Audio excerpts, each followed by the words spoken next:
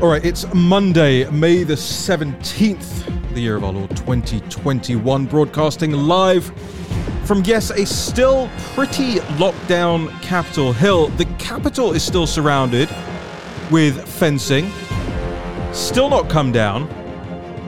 And now there's roadworks everywhere, there's construction everywhere on the Hill. They really like to make my life as miserable as it could possibly be. Actually, now I sound like a spoiled brat. It's a lovely day here on Capitol Hill, and it became even lovelier just moments ago when my two guests walked into our pretty makeshift, I think, National Pulse studio down here in the basement. But we like it. We'll bring them in just a moment, but ladies and gentlemen, what a weekend.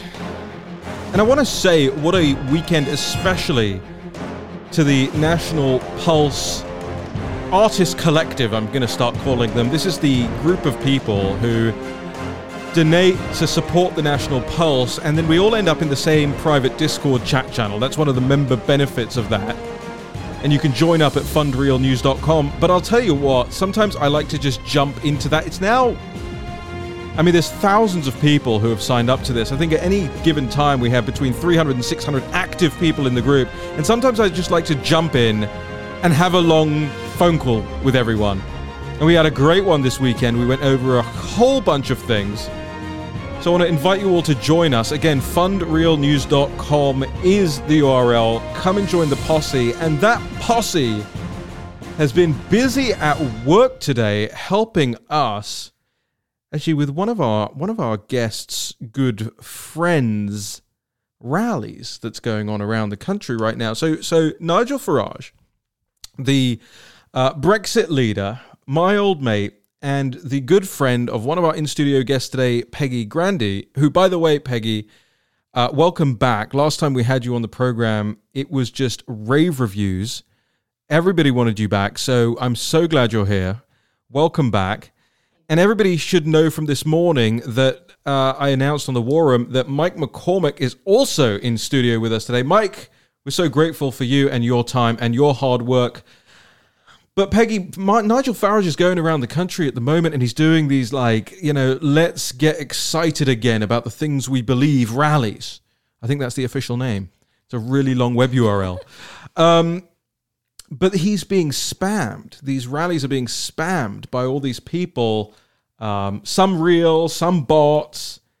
And the National Pulse Artist Collective has gone through, I mean, these are volunteers, and I'm so just grateful for them, has gone through and identified 135 accounts that are proliferating a fraud, via Eventbrite, to make it look like Nigel has no people in the audience. They're spamming it with ticket sales, so people think that, it's sold out, and let's just shut it off. So we have 135 accounts now, and most of them are booking 2, 3, 5, some of them are booking 12 tickets at a time for this thing. I know the same thing has happened with Matt Gaetz's rallies across the country now, and it just goes to show you, doesn't it, that the left can't win on ideas. The left can't win on debate. I mean, look at the responses to the Marjorie Taylor Greene asking AOC for a debate, and suddenly that's a terrorist activity. Right. You can't ask AOC to debate you. And they can't win fair and square. So it's always these tactics. And I'll tell you, this afternoon, I even reached out to Twitter and I said, hey, what are you doing about this? This is a fraud. It's brigading. It's against your terms of service. But you've got all these huge accounts. The Pedo Project, Lincoln Project included, which is doing this with 2.1 million followers. Right. Guess what the answer from Twitter was? Anybody? Silence. Crickets. Oh, yeah. It was absolutely just crickets, Mr. Mike McCormick. You're absolutely correct. So, different rules for us, different rules for them. But hey, I think that's how you show that you're getting under their skin. It shows how you are winning. It shows how you are, turning the table. Look at this. Okay, let's start from the top here. 100 and something days into the Biden regime, as I like to call it. Peggy, author of The President Will See You Now. It's a fantastic book. Peggy Grande, you're kind of, give us 2 minutes on the first 100 days. Wow, where do you even start? I mean, this is an administration that continues to double down on bad ideas. Ronald Reagan famously said, the most terrifying words in the English language are, I'm from the government, I'm here to help. And so if I could say one thing to the Biden administration, it would probably be, please stop helping. Everything they're doing is instinctively wrong. Everything they're doing is harming the American people, the American economy.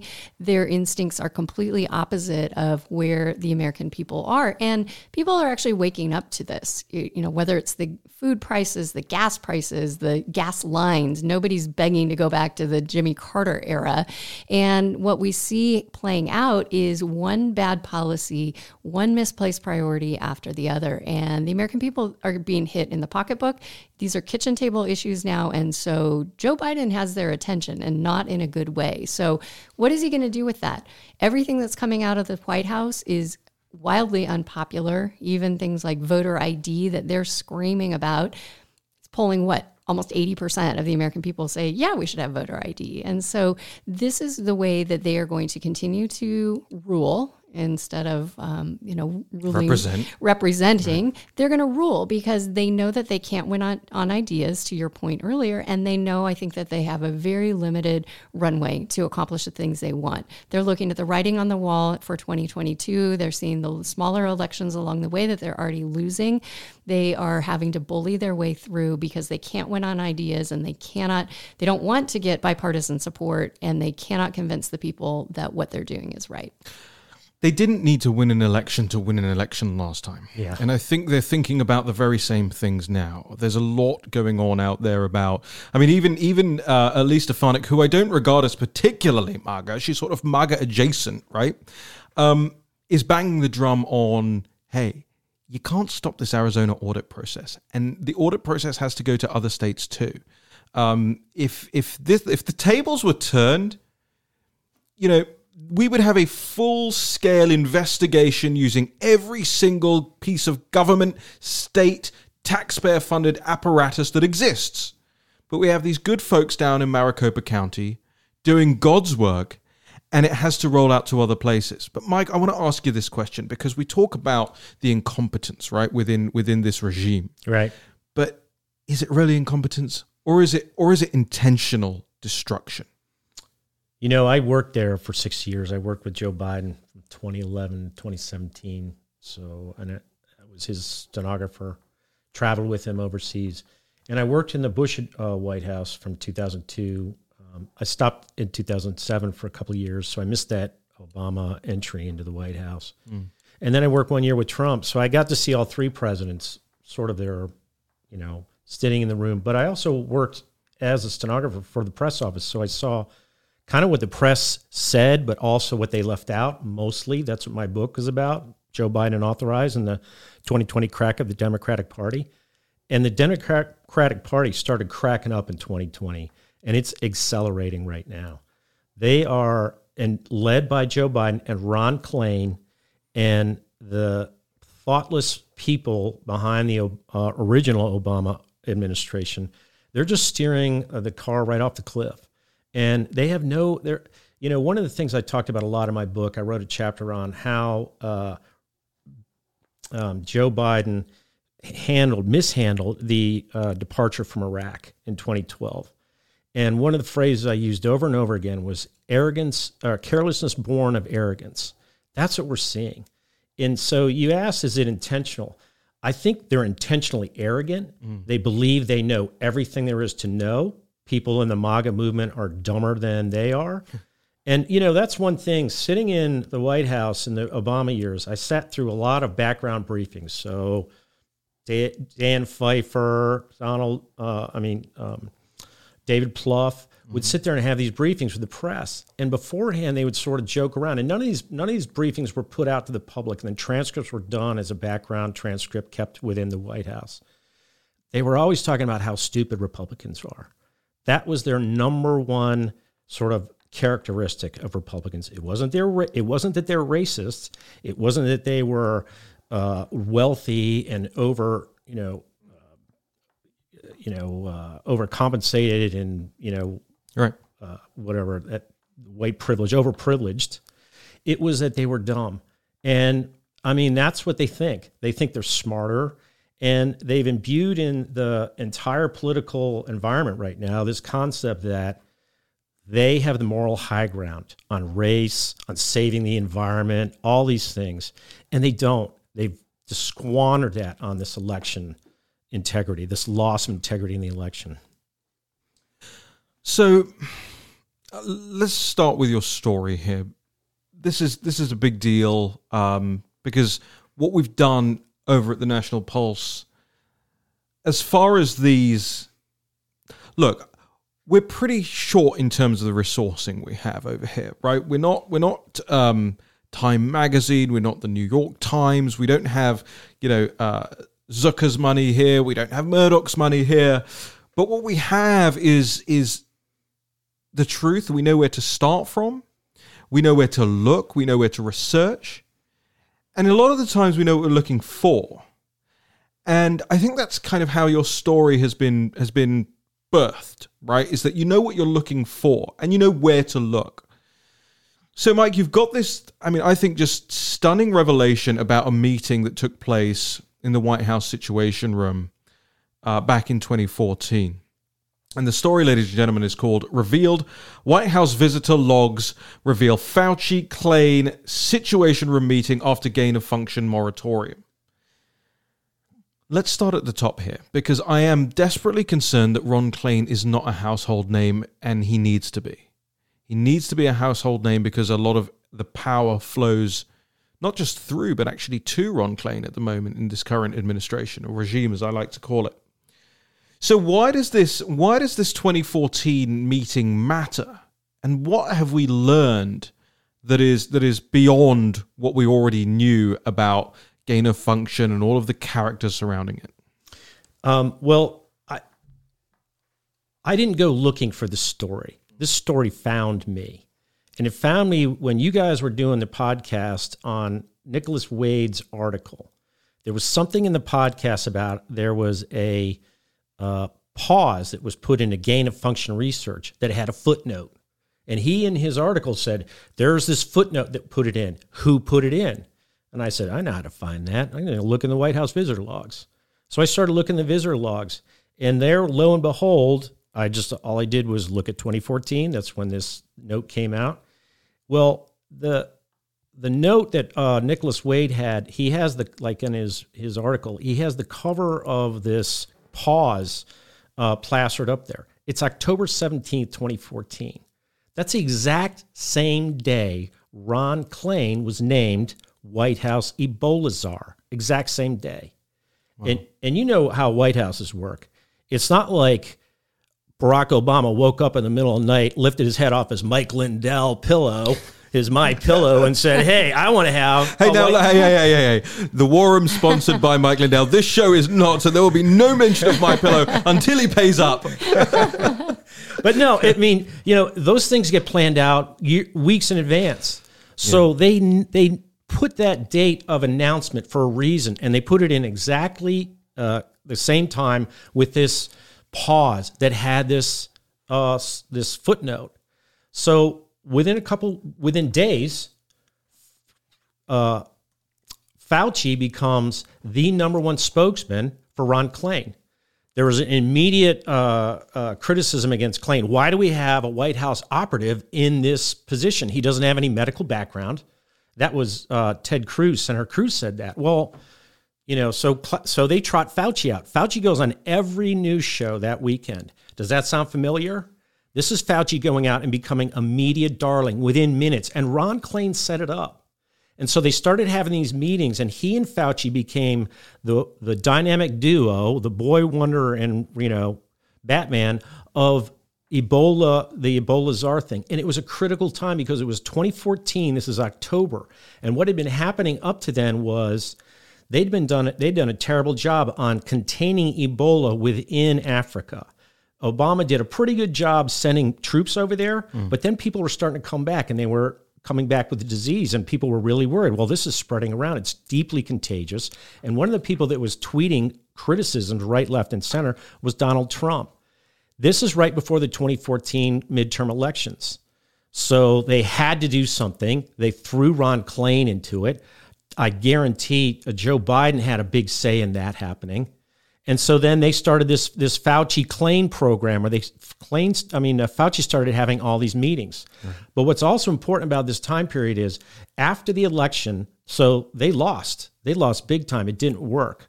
The Republicans retook the Senate. They added seats in the House. It was a disaster for the Obama administration. But at that time, like I said, they planned things weeks, months in advance. One thing that was on the calendar was an 11 in the middle of November meeting between Barack Obama and President Xi of China in China. And they were going to try to pull out this big, what Obama needed at that time was a win, because he'd just been defeated. Right. He was going over there with his tail between his legs. And the Chinese knew it. The Chinese know that all the time. They know more about us than we know about them. They know more about us than we know about us. Yeah, exactly. They do. They come into us. I remember one time I walked out behind the White House. I was just going to my car on the Ellipse, and I saw this elderly Asian couple, and they were taking pictures of every license plate of every car on the Ellipse. And I was like, wait a minute. And I said something to one of the uniform division officers. I said, hey, they're taking pictures of the license plates. And the guy just went up there and said, hey, stop. And they did. That's what the Chinese do. That's what they do. And they know everything about us. We don't think in those terms. They do. Yeah. No, I mean, look, I've been listening to the I think it's Clyde Prestowitz book that just came out on this, and just the amount of leverage that they're always amassing. And again, it's not like this needs stating, but I guess for the errant lefty listening to this, who maybe we've popped up on your podcast feed by accident, or maybe you thought you'd give us a chance, we're not talking about the Chinese people here, right? We're not. Right. Let's be very clear. This is the Chinese Communist Party and the apparatus of the Chinese Communist Party.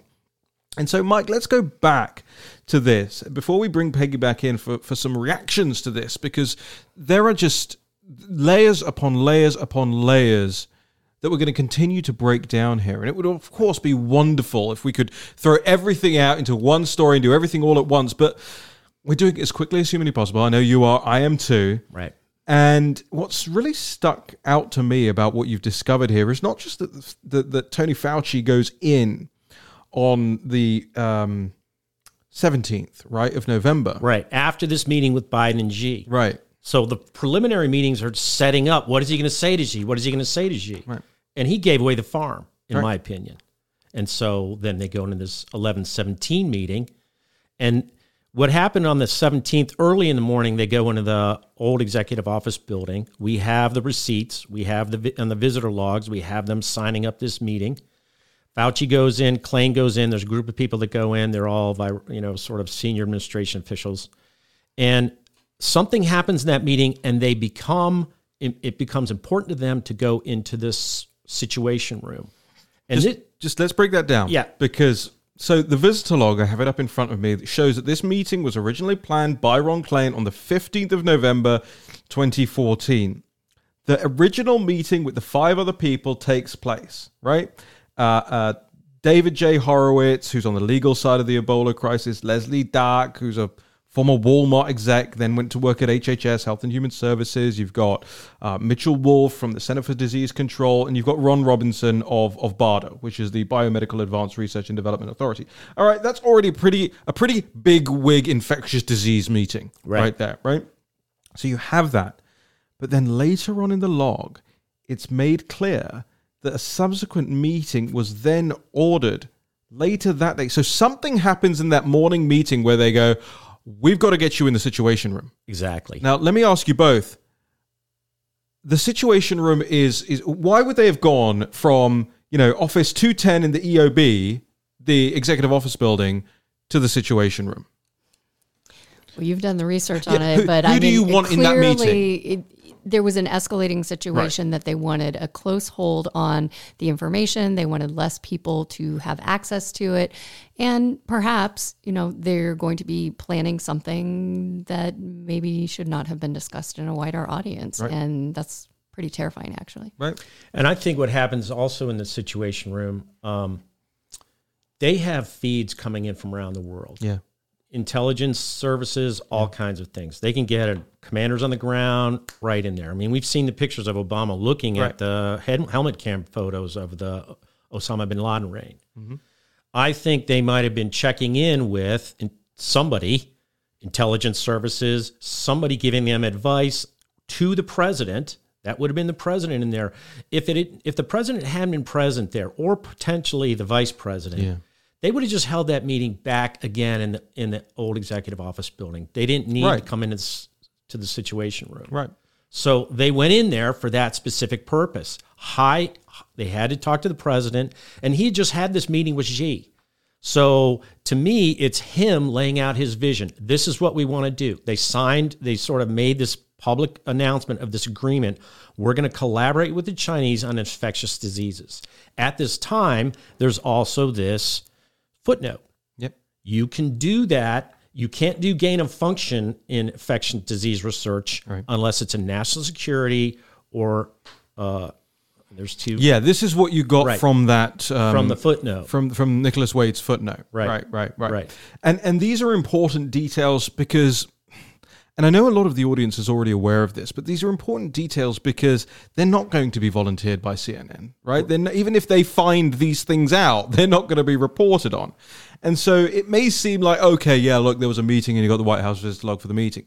But it's things like that, where you have a morning meeting in the EOB, and it then escalates into a Situation Room meeting, unbeknownst.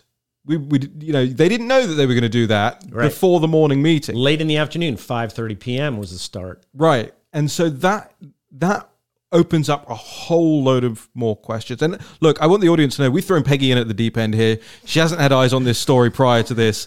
So I don't need any detail on the infectious disease side from you, Peggy, and we'll pivot in just a moment. But just to conclude on this with you, Mike, I mean, so where does the story then take us? Now you've asked this first question, you've asserted that we know these sets of details. Where do you go from here? So shortly after this, I'll give you two quick points. Obama makes a big public relations pitch through Klain in late November, early December with the NIH. He goes out there, he does a visit. There's a famous photo of him and Fauci and another researcher standing there, taken by Francis Collins. And that goes on, and that was been on the internet as sort of misrepresenting that, the person who was a researcher was Bill Gates' wife. So it's a well-known photo. And he does a speech out at NIH. Thank you for doing Ebola, blah, blah, blah. Mm-hmm. Within 2 months of that, Ron Klain is out of the White House. He's no longer the Ebola czar because Joe Biden's son, Beau, is sick, very much sick. And so he doesn't have much of a future there. So Ron Klain pivots pretty soon after that. After Beau passes away, Ron Klain is pivoting towards being affiliated with the Hillary Clinton campaign for 2016. I think what happened was Beau Biden got sick and got really sick, and it changed Ron Klain's trajectory and put him back in later at 2020 when we see the gain of function result in the Wuhan laboratory. There's Ron Klain waiting to step up with his old pal Fauci, and that's what they did. And they, Fauci, as I said I think I said in the thing, Fauci was the dagger that Ron Klain and Joe Biden, the Democrats, used to stab President Trump in the back over and over. Just for anybody who thinks that you might even be being insensitive when talking about Beau Biden there, I want to just weigh in on something you said, because I've now listened to Hunter Biden's book twice through. Because actually I kind of enjoyed it. Yeah, I kind of enjoyed learning about the Bidens. It informs my research and it informs our reporting as a result. And, Hunter's been very clear in that book where he says, look, events often interfere with our political ambitions as a family. And he talks about the, where was it? The Dylan Roof shooting. Oh, in Charleston, South Carolina. Yeah, and he talks about how that was derailing part of their work as a family.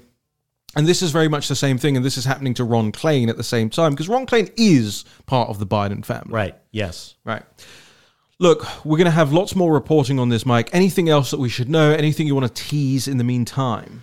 Well, I think you want to get on Twitter, all the listeners, get the hashtag Fauci Klain going, because the more Klain gets tied into this Fauci problem, the better it is for MAGA, because Klain is the mastermind behind making the 2020 pandemic overwrought. And we've got to get to the bottom of that. And we are getting to the bottom of it.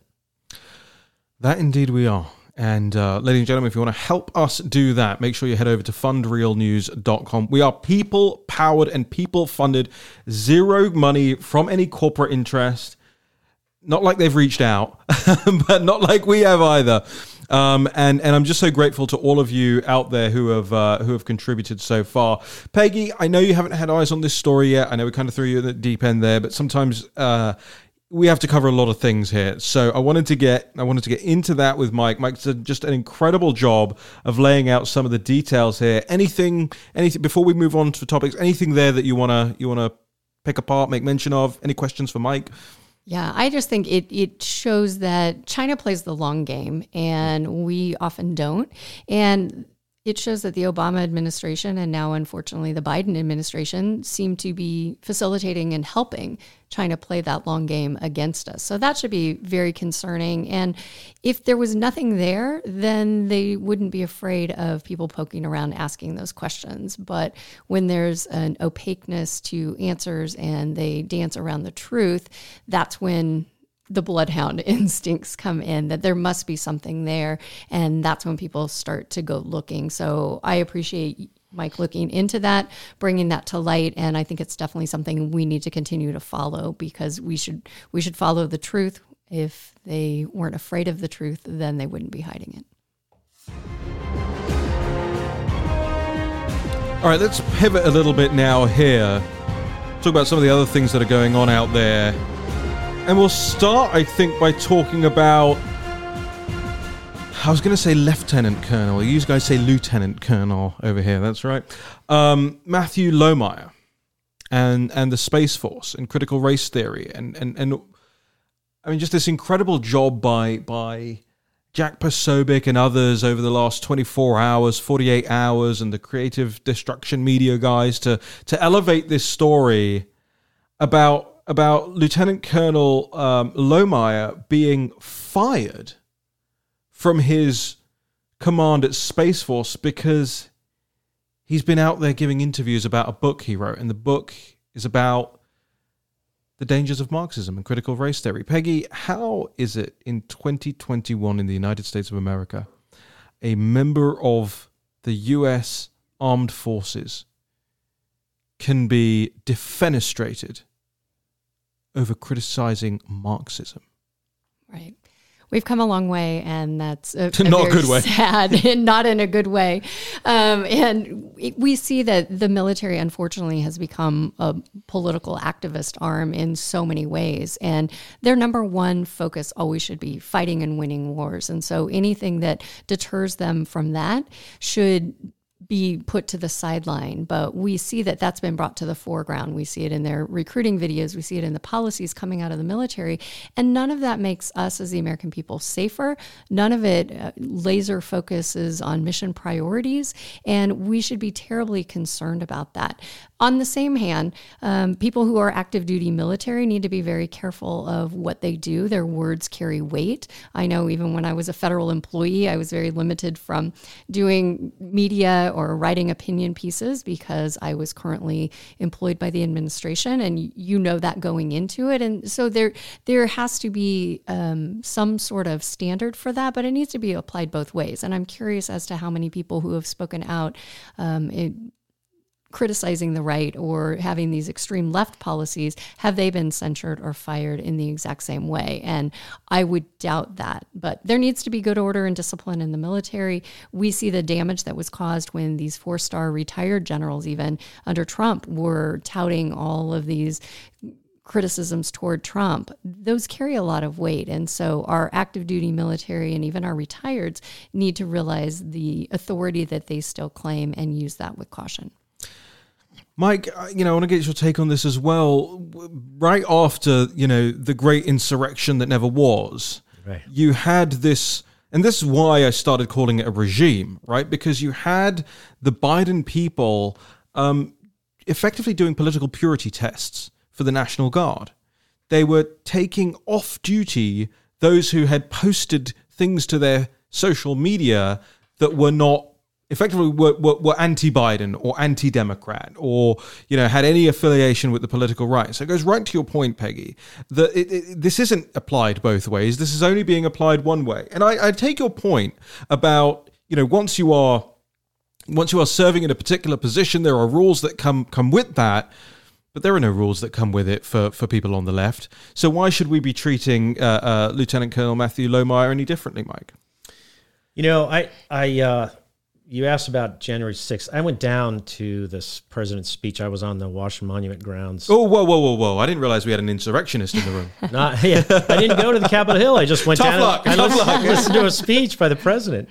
And one thing that I think, and you said this in the podcast this morning, it all goes away.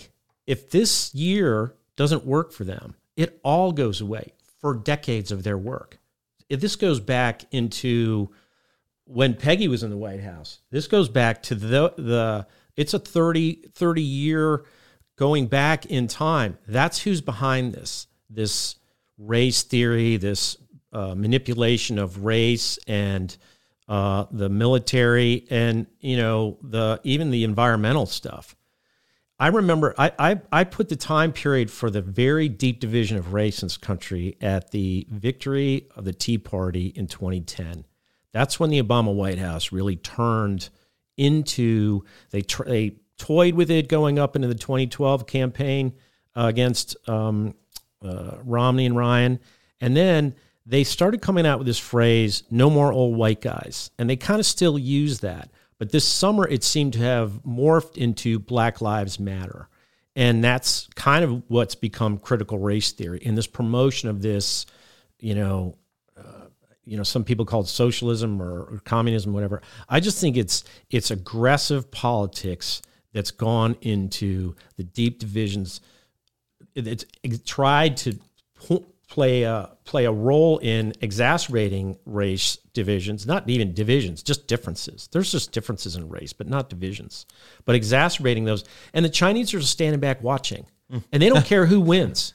If either side wins, one side loses, the division is what they're after. And that's what's been going on since 2010, and it's been going on through the Obama White House. And Peggy, you were right. You said they're working with the Chinese. They really are. They absolutely are. BLM founders have said, quote, "We are trained Marxists," right? That is a quote. Natalie Winters recently got a video of, I think it was Patrisse Cullors saying that her book should be thought of like Mao's little red book. I don't think it can be denied anymore as to what these people want and how they intend to achieve it. Right, you're channeling the single most deadly. I mean, I use that word literally. Right, the ideology of communism that has killed 100+ million people over the last 100 years. I mean, it's not like we should have to play one-upmanship games over this. Right, all of the authoritarian deaths that are on the hands of dictators over the last several decades, of course, all need to be condemned. But right up there at the top of it is BLM's ideology and the people that they idolize and that they want to be like. Can you imagine for a second if I said, well, of course, my book should be thought of like Mein Kampf. Right. Imagine. Yeah. Imagine. Or like Pol Pot. Right. Or anything like that. Right. I mean, frankly, if I said nowadays, if I said, well, my book should be thought of like Barry Goldwater's, they'd lose their you-know-what. Right. But she gets up there, and I said to Natalie at the time, nobody's going to cover this. We're going to be the only ones out there that cover it. Right. I think the Daily Caller did a thing on it, but this wasn't leading the news cycle as it would be were it the other way. If Steve Bannon went up there and said, like, which by the way they did to him, right? He had this throwaway line once upon a time where he said, I'm a Leninist, right? And that's now in every single bit of Steve Bannon canon, literature that's out there now. That won't be in everything that's ever written about BLM, is what she said about the Little Red Book. It won't be it's certainly not on her Wikipedia profile. And if I tried to put it on there, it will be purged immediately. How dare you? Right. How dare you? But Mike, your point is well taken, that it's the division that is the goal here for America's enemies. And listen, it's not just look. The phrase "America" is I'm sorry to say this, as I'm sorry, especially to say it in the accent I'm about to say it in. But America as a word means less and less every day. You're right. For the world, it does. Yes, you're right. Because it doesn't mean that city on a shining hill, shining city on a hill. It doesn't mean the pioneers who I think about this all the time. I think about the people who lived, in the tundra or in the desert just to get to the other side, to plant some roots down, who had to fight off bears, on a daily basis just to get some food and some water. And, I was watching a YouTube video yesterday. Sorry about this little rant, but I think it's important. I was watching this YouTube video yesterday about the role of women in 1800s America and how, like, the level of hardship that was even just in keeping a home warm. Right. Right? And keeping food there. And, they had this little machine which was churning butter. I mean, this was a really fancy device at the time. It'd rock back and forth. Have you seen these ones? Yeah. And their job was to kick it every so often and keep it swinging so the butter would churn. I would not have been a good pioneer woman. Nor would I. My kids would have starved. Right? Mike, would you have been a good pioneer woman? No. But that's... Growing up, that's what I thought of America. I was like, oh my goodness, these people who went through so much to do so much. And now when you say the word America to people, even in England, but around the world, their heads start to fill with, George Floyd riots, right, and Patrisse Cullors buying herself 3 mansions, and this, to come back to your point, Mike, the division. The division is what people recall now when you say the word America. Peggy, look. You are one of the most reasonable people that has ever been in my life. Mostly because I surround myself with people who are no less than totally divisive, right? Whether it's Nigel Farage taking the Brexit movement from being a 3% movement back in the early 90s. Divisive, you might say, at the time, to build up that thing. But then he brings people together. Right? And now look at Brexit. 70% approval rating and going up, by the way. Yeah. So the question I want to ask you, being a reasonable person, I am not. I'm a very unreasonable person. Is it possible to bring America back together? It's always possible. I mean, I work for Reagan, so, I believe that it's always possible. It can be done, is one of his big quotes. But, intentionally right now, they're dividing people because there's power in numbers and there's weakness when you divide people. And we see a complicit media that's covering the tracks of these exorbitant statements, bringing Marxism or communism to America. That's not something that the American people are celebrating, and yet you've got a complicit media, which is basically saying, well, the end justifies the mean. And they didn't really mean that, and let's soften that, and let's change your concept of what that word means. I mean, we see the redefinition of terms happening all the time. And so they're changing what the words mean. So in essence, they're saying, you're actually the crazy one because you think that Marxism or communism is dangerous, but actually it's going to be really good for you and you're going to like it. So we just need to rebrand it and change it into something that's more palatable. What they don't count on is the American people are smarter than that. And the American people, to your point, were founded on resilience and perseverance and independence. And we don't need a government telling us what to do. We, the people, tell the government what to do. And so you have an American population that is looking what's happening in Washington and is completely disconnected with it. They don't believe it. They don't like it. They don't want it. And I think that they're going to make their voice known in 2022. They're very frightened about the direction of America. They're scared about what's happening in their schools and in their communities. The humanitarian crisis and the national security crisis that's happening at the southern border is pretty soon going to affect everybody. And the American people are not going to put up with that, and they shouldn't. And so everybody should be free to speak their voice, to make their discontent known, to get involved.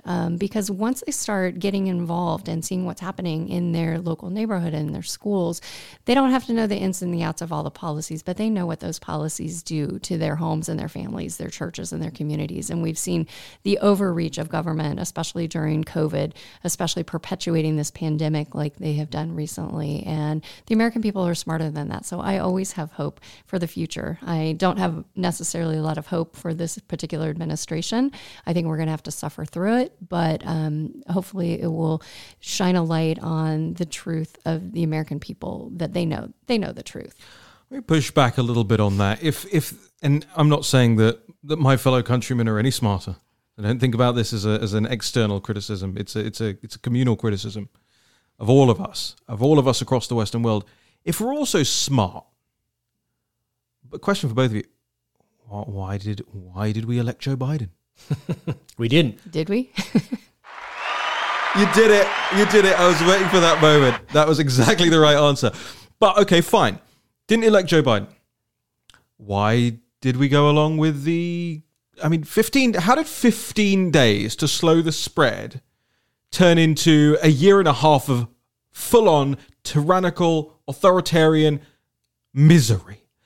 Peggy, I was telling you before we came down here my wedding is taking place towards the end of this year, as long as I don't do anything wrong. And we're told that we will not be allowed to dance at the wedding. You can have as many people there as you want now. You're going to be able to have full court press, jam everyone in. There's not even going to be any mask mandates there, right? Science. But you can't dance. You can't dance. That might be fun. No fun's allowed. Oh, no. But I mean, you may be serious there when you're saying they are trying to suck the life out of us, right? This is no longer about slowing the spread or anything like that. Now it's how much can we just keep humiliating them a little bit? And keep them down and keep them depressed and keep them angry. Angry is fine because they haven't done anything with their anger. And when they tried to do something, some people tried to do something with their anger. Look what we turned it into. Right. Yeah. Well, so we're not that smart. Reagan said it best when he said, whatever else history may say about me when I'm gone, I hope that it will say that I appeal to your best hopes, not to your worst fears, to your confidence rather than your doubt. And we see an administration now that is leading with doubt and with fear. And we as American people are drawn to leaders who lead with confidence and best hopes. And I think we are aspirational as a people. We always want to believe that the best days for America are still ahead. And we're not buying the lie that our leadership is telling us now that America's best days are behind us. There's a dark winter ahead. How opposite of Reagan-esque can that language get? And people don't like that. They don't want it. They're not going to listen to it. And in their heart of hearts, they know better. Mike? I think that the word capitulation is what we have to talk about when we talk about where we are with this government that we're looking at in the Democratic Party. I mean, the 2020 crack up of the Democratic Party is the second part of the title of my book. It is coming, and we have to keep pushing through the podcast, through National Pulse, through War Room, everywhere where we can, because they're on the ropes. I don't think the audience understands how fragile the Biden White House is, but I do. They are really fragile. Ron Klain and Anthony Fauci are in our sights, and we're coming after them right now. And what happens is they get a lot of cover from the media. They get a lot of cover from the tech oligarchs, but they get a lot of cover from uninformed Democratic people, and they're starting to sort of ponder, wait a minute, what's going on? How come you guys are so sure that these election results are wrong? You're crazy. You're wrong. That's going to start to change. And this is going to be the 2020 crack of the Democratic Party. And when a significant number of moms who don't want their kids stuck in school with masks, or they want their kids back in school, no masks, regular kid childhoods. They're going to start standing up for themselves, like we had on the podcast today, like you saw in the War Room. And so I think that time is coming. And that it's like what you said, Raheem, they are really scared of where it's going to be, because the capitulation is going to mean 20 years of nothing for them to talk about or do or have power over. Right. We didn't get to it, and we're short on time today, but that would have maybe led me on to this next subject, but I do want to just recommend to the audience that they all check it out. That is this exclusive up on Newsweek right now. And it's called Inside the Military Secret Undercover Army. And Newsweek, which is, not exactly revolver.news, right? It's not exactly the National Pulse. Newsweek alleges that some 60,000 people now belong to a Pentagon secret army, effectively, which is informing on both foreign and domestic assignments. They are contributing towards both foreign and domestic assignments. So I guess my question for both of you is, are you one of the 60,000? Because if you're a police, you have to tell me. Oh, no, nobody's answering. No.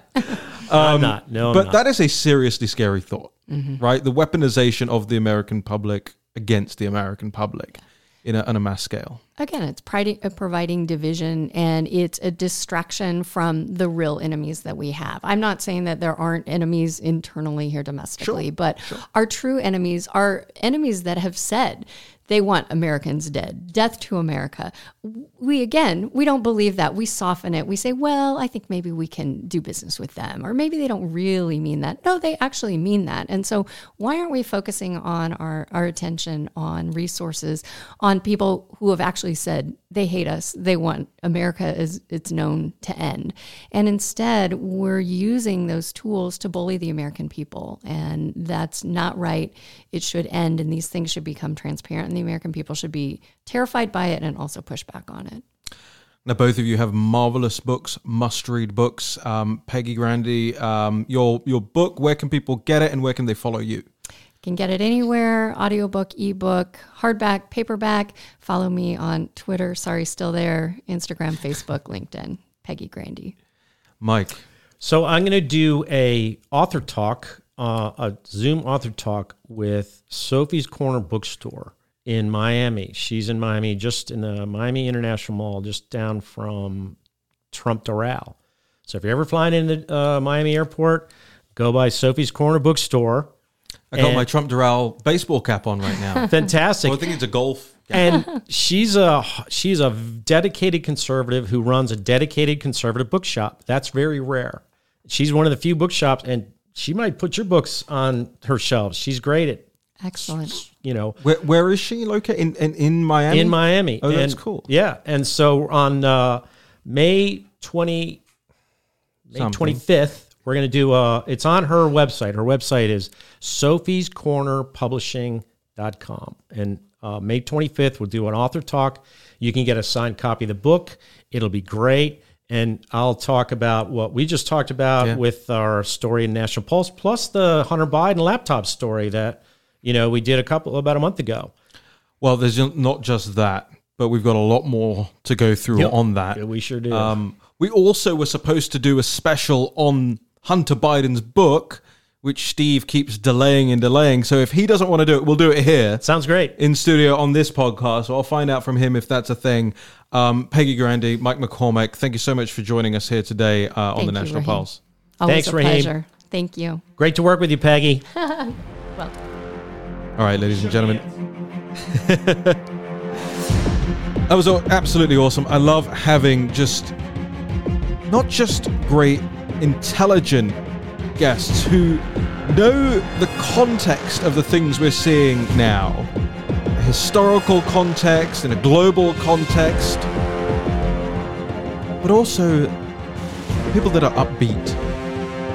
And that, because I struggle with it, and I know you guys do too. I struggle with it sometimes. I can often feel like the world is crashing down around us, and And now, honestly, after that, 45 minutes that we spent with Peggy and Mike, now I feel like I've got the energy to go away and do more, which is great because I need the energy to edit Mike's copy. I'm kidding. It's great. It's perfect. It's the best. It's the best copy. All right, Mike and I will have more stories up on the National Pulse shortly. Make sure you head on over and get their books. It's the least you can do for such happy warriors on our side. It's Mike McCormick's Joe Biden Unauthorized and his 15 years are deplorable. It's Peggy Grande's The President Will See You Now. And of course, if you want to support our work, head on over to fundrealnews.com and join the likes of Alan and Abner and Stephen, Susan, Drew, Stephen, Edward, Jill, David, Stephen again, Jeff, Catherine, Douglas, Jack, Susan again, Edward, Michael, Robert, Mary, John. The list goes on and on and on. Those are just some names from within the last few days of people who have joined us, who want to support us, the work that we're pumping out. Mike McCormick, Natalie Winters, Raheem Kasama, the whole rest of the team at the National Pulse. And we'll see you again later this week.